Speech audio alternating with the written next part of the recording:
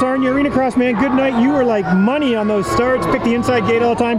Talk about how it went here, Tanner. How'd it go? Yeah, it was good. My starts were good. I was second heat race on the first, or to start the night out, and I seen wide curve and the inside got a good jump, and I'm like, okay, I'm going there, and didn't leave there all night. I mean, I went 5 for 5 and raced 5. A lot of racing tonight, to be honest with you, but yeah, starts were on point.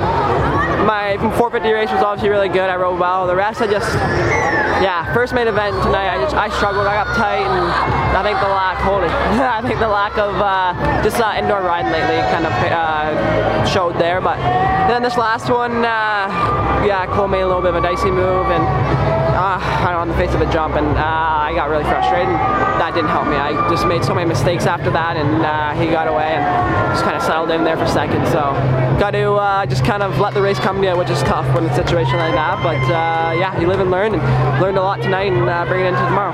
Nice. Now you've done quite a few indoor races. So how do you rate this track? How was it?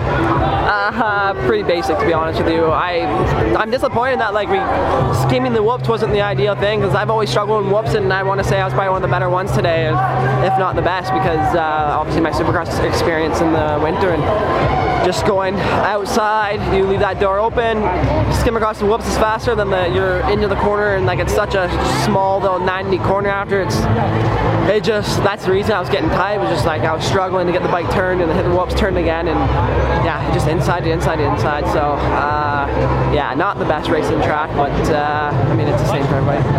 Now I heard the rumor that you guys may not be here tomorrow night, but after the success you had and the money you're putting in your pocket, I have to think you're going to want to be here tomorrow. Honestly, I'm just finding out about this, so I guess we'll have to go back and find out. But my plan is to race tomorrow. I love racing, so I'll be here tomorrow.